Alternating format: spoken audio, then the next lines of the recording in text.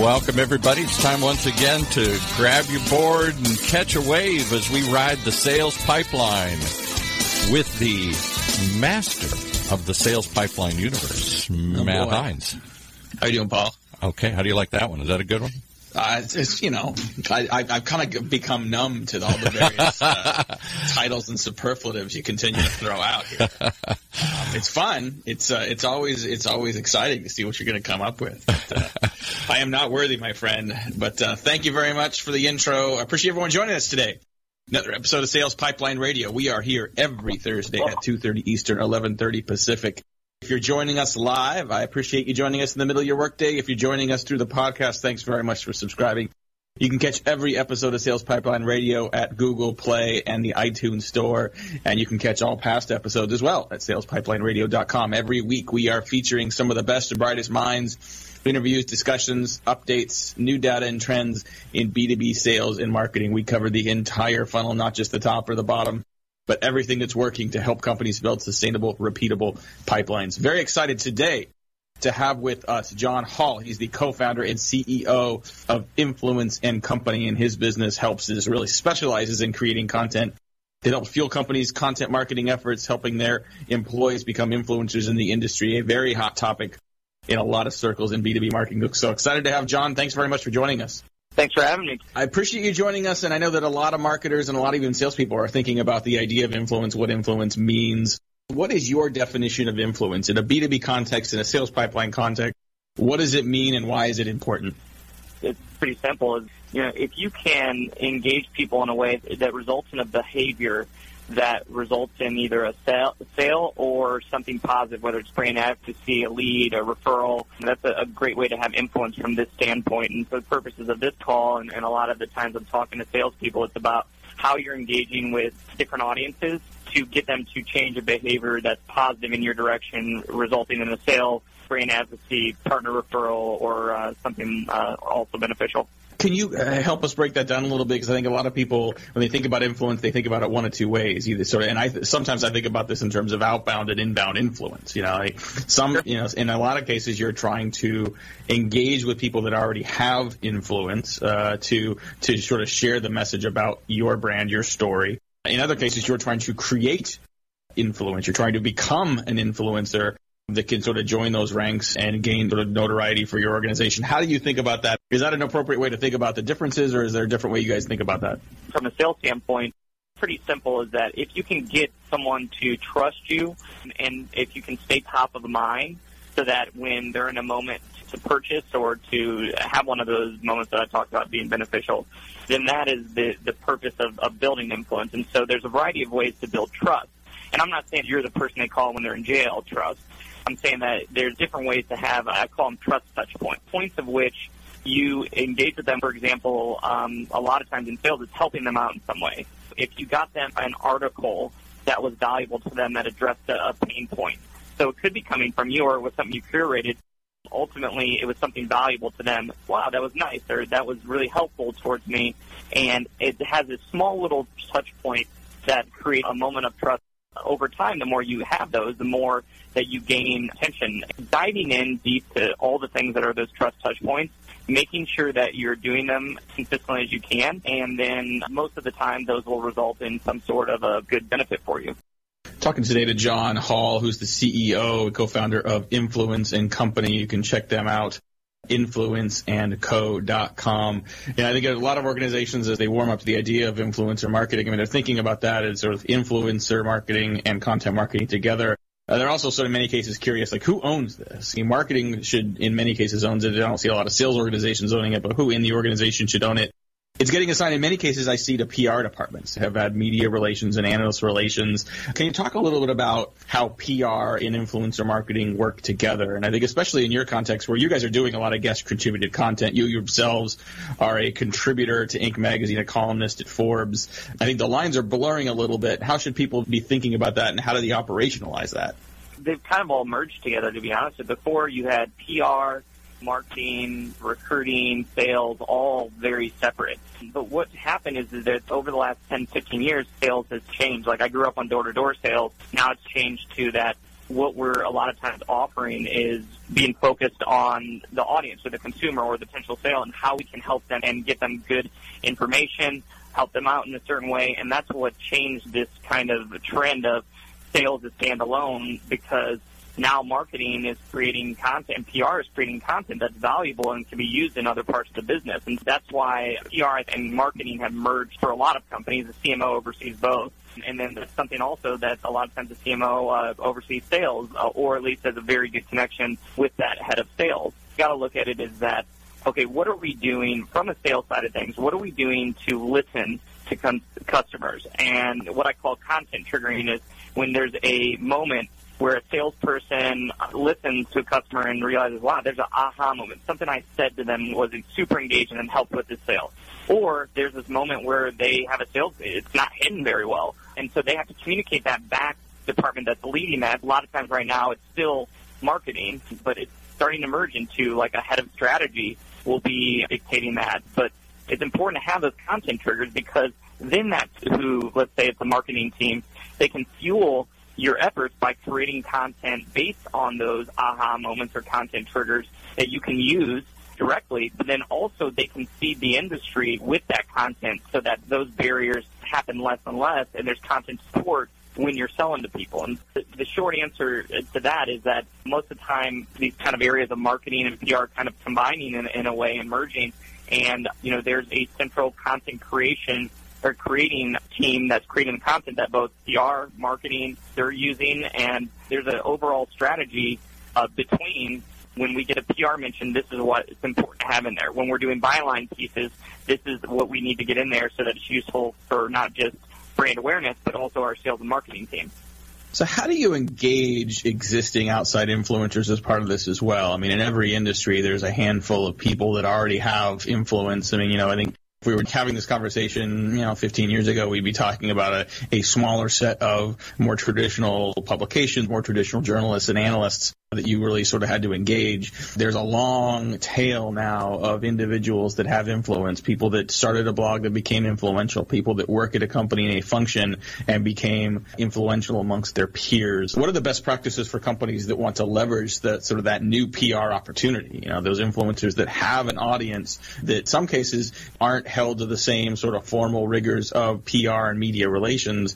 What are the steps companies can take to begin to build influence among those influencers? Well, the first step is to actually build your own influence, document, and actually how you're going to build internal influence. A lot of times people look at influencer marketing as only external. I don't. I look at influencer marketing as something that is internal and external, because you want to build your own influence at the same time. You want to build that, and you also want to build external influence, people that are influencers not within your organization.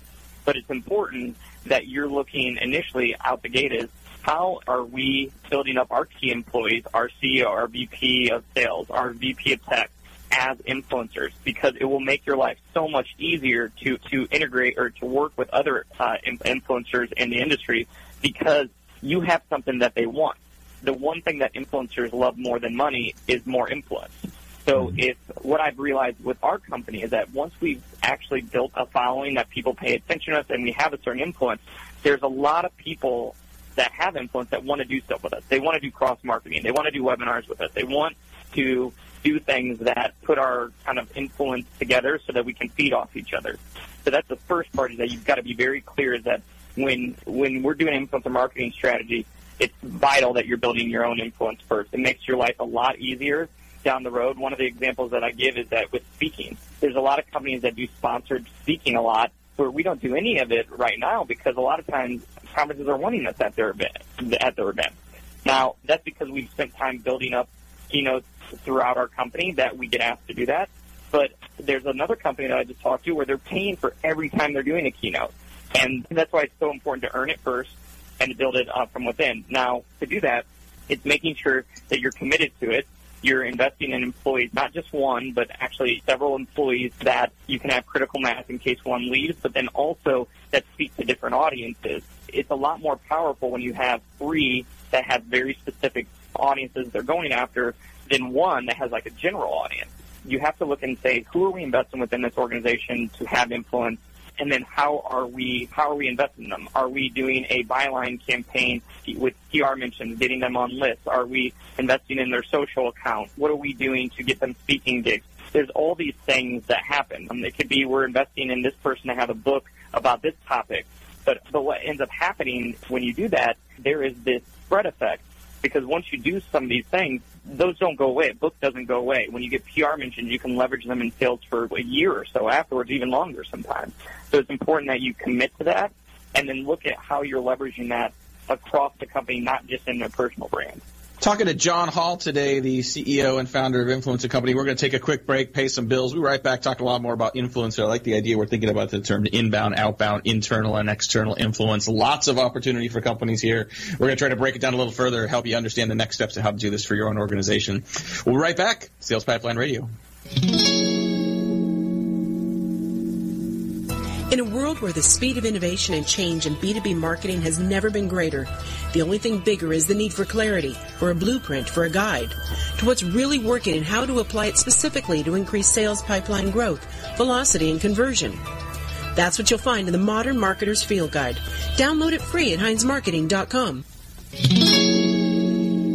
All right, let's get started again with that influencer himself, Matt Heinz. Thanks very much, Paul. We are continuing to discuss influencer marketing with John Hall, who is the founder and president and CEO of Influence & Co. You can check them out at influenceandco.com. And we were talking before the break about helping your internal employees become influencers. And my follow-up question to you, John, is how do you decide who should be one of those influencers? I assume that there is some science in terms of selecting people that are going to be most likely a successful influencer. Is it based on personality? Is it based on insight? Like, what are some of the primary factors that make someone more likely to be successful as an influencer within your company and for your brand?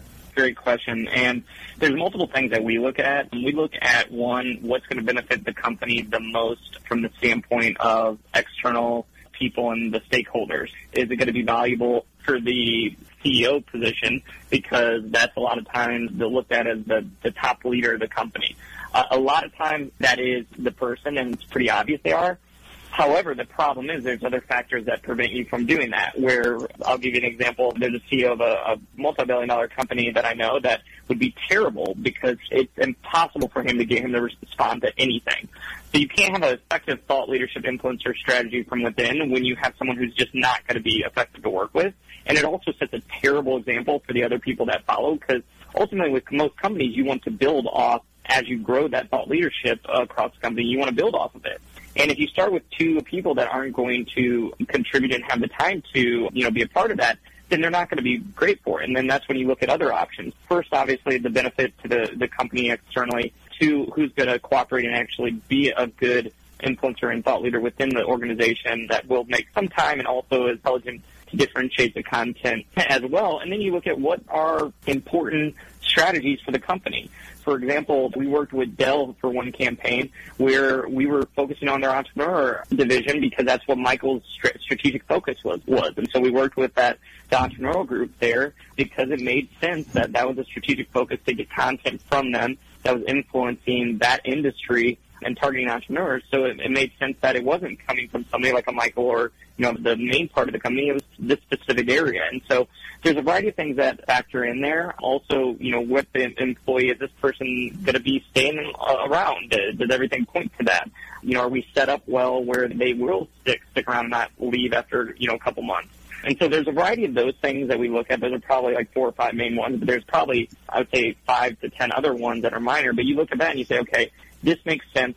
Or, for example, budget could also be an issue. We don't have any budget, so we have to do 1 or 2. So you look at all those factors, and then you map it out and say, okay, here's where we're starting, here's where we can grow, here's what measurements are for that, and then you scale it based on that. And some companies might start off with 1 or 2 that end up doing 7 or 8 after things get really rolling after a year or 2. You brought up one of the criteria of trying to identify influencers inside the organization as someone that's going to have some longevity. That's a hard thing to control. So how do you figure out the trade-off between having someone that is predisposed to be engaging, to become an influencer? Do you put golden handcuffs on those individuals, or do you simply say, okay, we're going to leverage them as long as they're here and benefit from that, even if they end up leaving at some point? I'm not terribly scared of employees leaving. I think it's Branson's quote that's best in people so that they can leave and treat them well enough so they don't want to or something. I don't know. I could have butchered it, but that's how I feel about things. And we've invested in some of the VP's, brands, and we've had 1 or 2 leads. As crazy as it has been really beneficial because we've built up their influence and they've gone to another company. Obviously we have non-competes and things like that, but they've been huge advocates for us. And it's been, as crazy as it is, it's worked out well in our case. I'm not saying that every company, somebody leaves and they have influence and it benefits them. That doesn't always happen. I would say that there's a couple things that you can look at. Obviously there's things you can put in compensation that motivates them to stay. It can be how you present them with it is that, hey, we're going to invest in your brand here. So a part of that is that, you're going to stick around and we have this kind of a expectation that invest in you and this is kind of what we're agreeing to. And there's different things you can do to say okay, well, we're going to be, supporting you, but this also goes away if you leave. And so there's a variety of things you can do. What I've found out, we invest in the people that there's a certain level of trust with, and we've been lucky thus far where we haven't had a lot of turnover with those people. A lot of other companies, if you can't somewhat trust the employees that you're going to be investing a significant amount of resources into, then it probably won't end up being worth the investment. So how do you get started with this? What are the components if we were to give someone sort of a checklist, whether or not, they're committed to being, the long-term forever influencer, but the things you need to have, the building blocks, the foundation. Is it content? Is it creating content? Is it curating content? Is it setting up your social feeds? Is it engaging with other influencers? What are some of the building blocks? The people listening to this, they either want to be influencers or want to start to enable the potential influencers in their organization. What are the few things they should be doing to get started? Oh, yeah, absolutely. And here's some inspiration here. And it was 6 years ago before we started this company. I didn't even have a LinkedIn profile, I don't think. If I did, it probably didn't have a picture and it was crappy. Didn't have any presence. When I look at where I was to where I am today now, I'm not also the most well-known person in the world either, but at the same time is that the influence that we've built in 5 years, just to me, it's pretty significant. That's resulted in opportunity for myself and the company. Now, what I did was not rocket science. It's as simple as the first thing is documenting and saying, here is my documented strategy for thought leadership, how we're going to build influence. It's not going to happen in 2 to 3 months. It's not going to happen just like that. We're going to keep moving towards it. We're going to start off. The most common thing is to obviously document. Here are the things that can be beneficial to building up influence and thought leadership. There's, bylines, op-ed. There's PR mentions. There's getting on lists, your own media. So your blog, building up what you're doing here with, an audience that pays attention to you as a trusted source for information. There's all these things that factor in, and there's content that you can look at that I've written and different things out there that can help you kind of form what that looks like. And then it's just every, month or two addressing that. Did we move towards where we were able to create some bylines here, for example? Well, bylines, did you get in Forbes? No, it didn't. You're not necessarily just going to all of a sudden get in, every dream publication you want or the Times. You got to look and say, okay, well, it might be this, starting off with this blog or starting off with this smaller site. My first site that I got in was youngentrepreneur.com. It was, ran by the Torn brothers, who are good friends of mine now. And I remember my mom actually putting that up on the refrigerator, which is hilarious that at this age, I'm 33 and my mom is doing that. But it was not a Times it's a good site, but it was very limited to young entrepreneurs at the time. And it did great things, honestly, for me. There's people who saw it. My network started seeing me contribute, and it was a start. And I kept going and leveraging things where then we added kind of press mentions, started building social channels as a part of the map that we had created. But always the consistent content coming from me has been consistent from the start, because you want to be that trusted source of information that people go to. So no matter what, the documenting strategy has to be core at the beginning. You have to start getting content coming from you. And then a lot of these other things like social for aggregation and some original content, that makes sense. And PR mentions getting talked about as an expert and a leader in different spaces.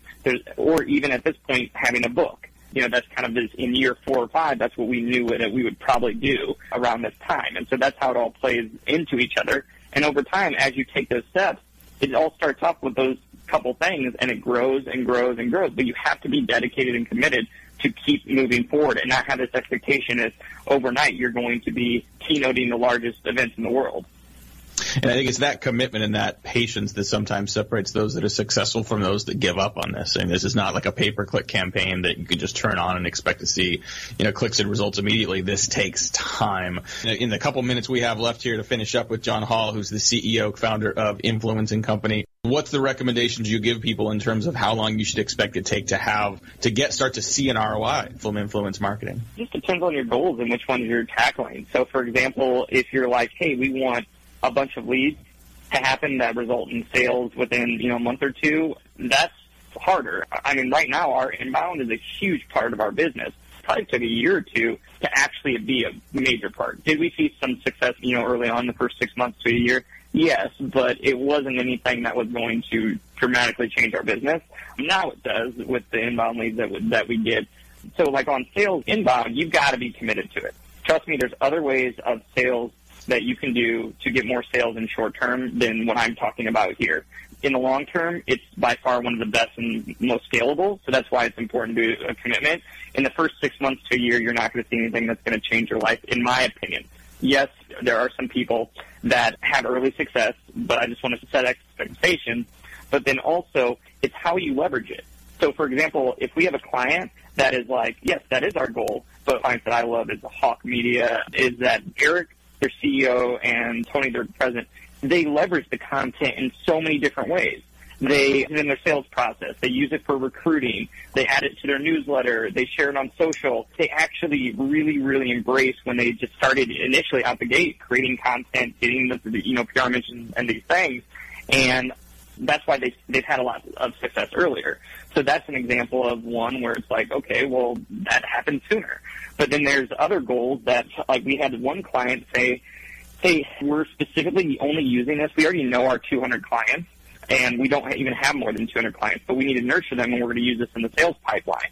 They immediately out the gate started using that content in their sales pipeline, as a part of the process, and their conversions went up.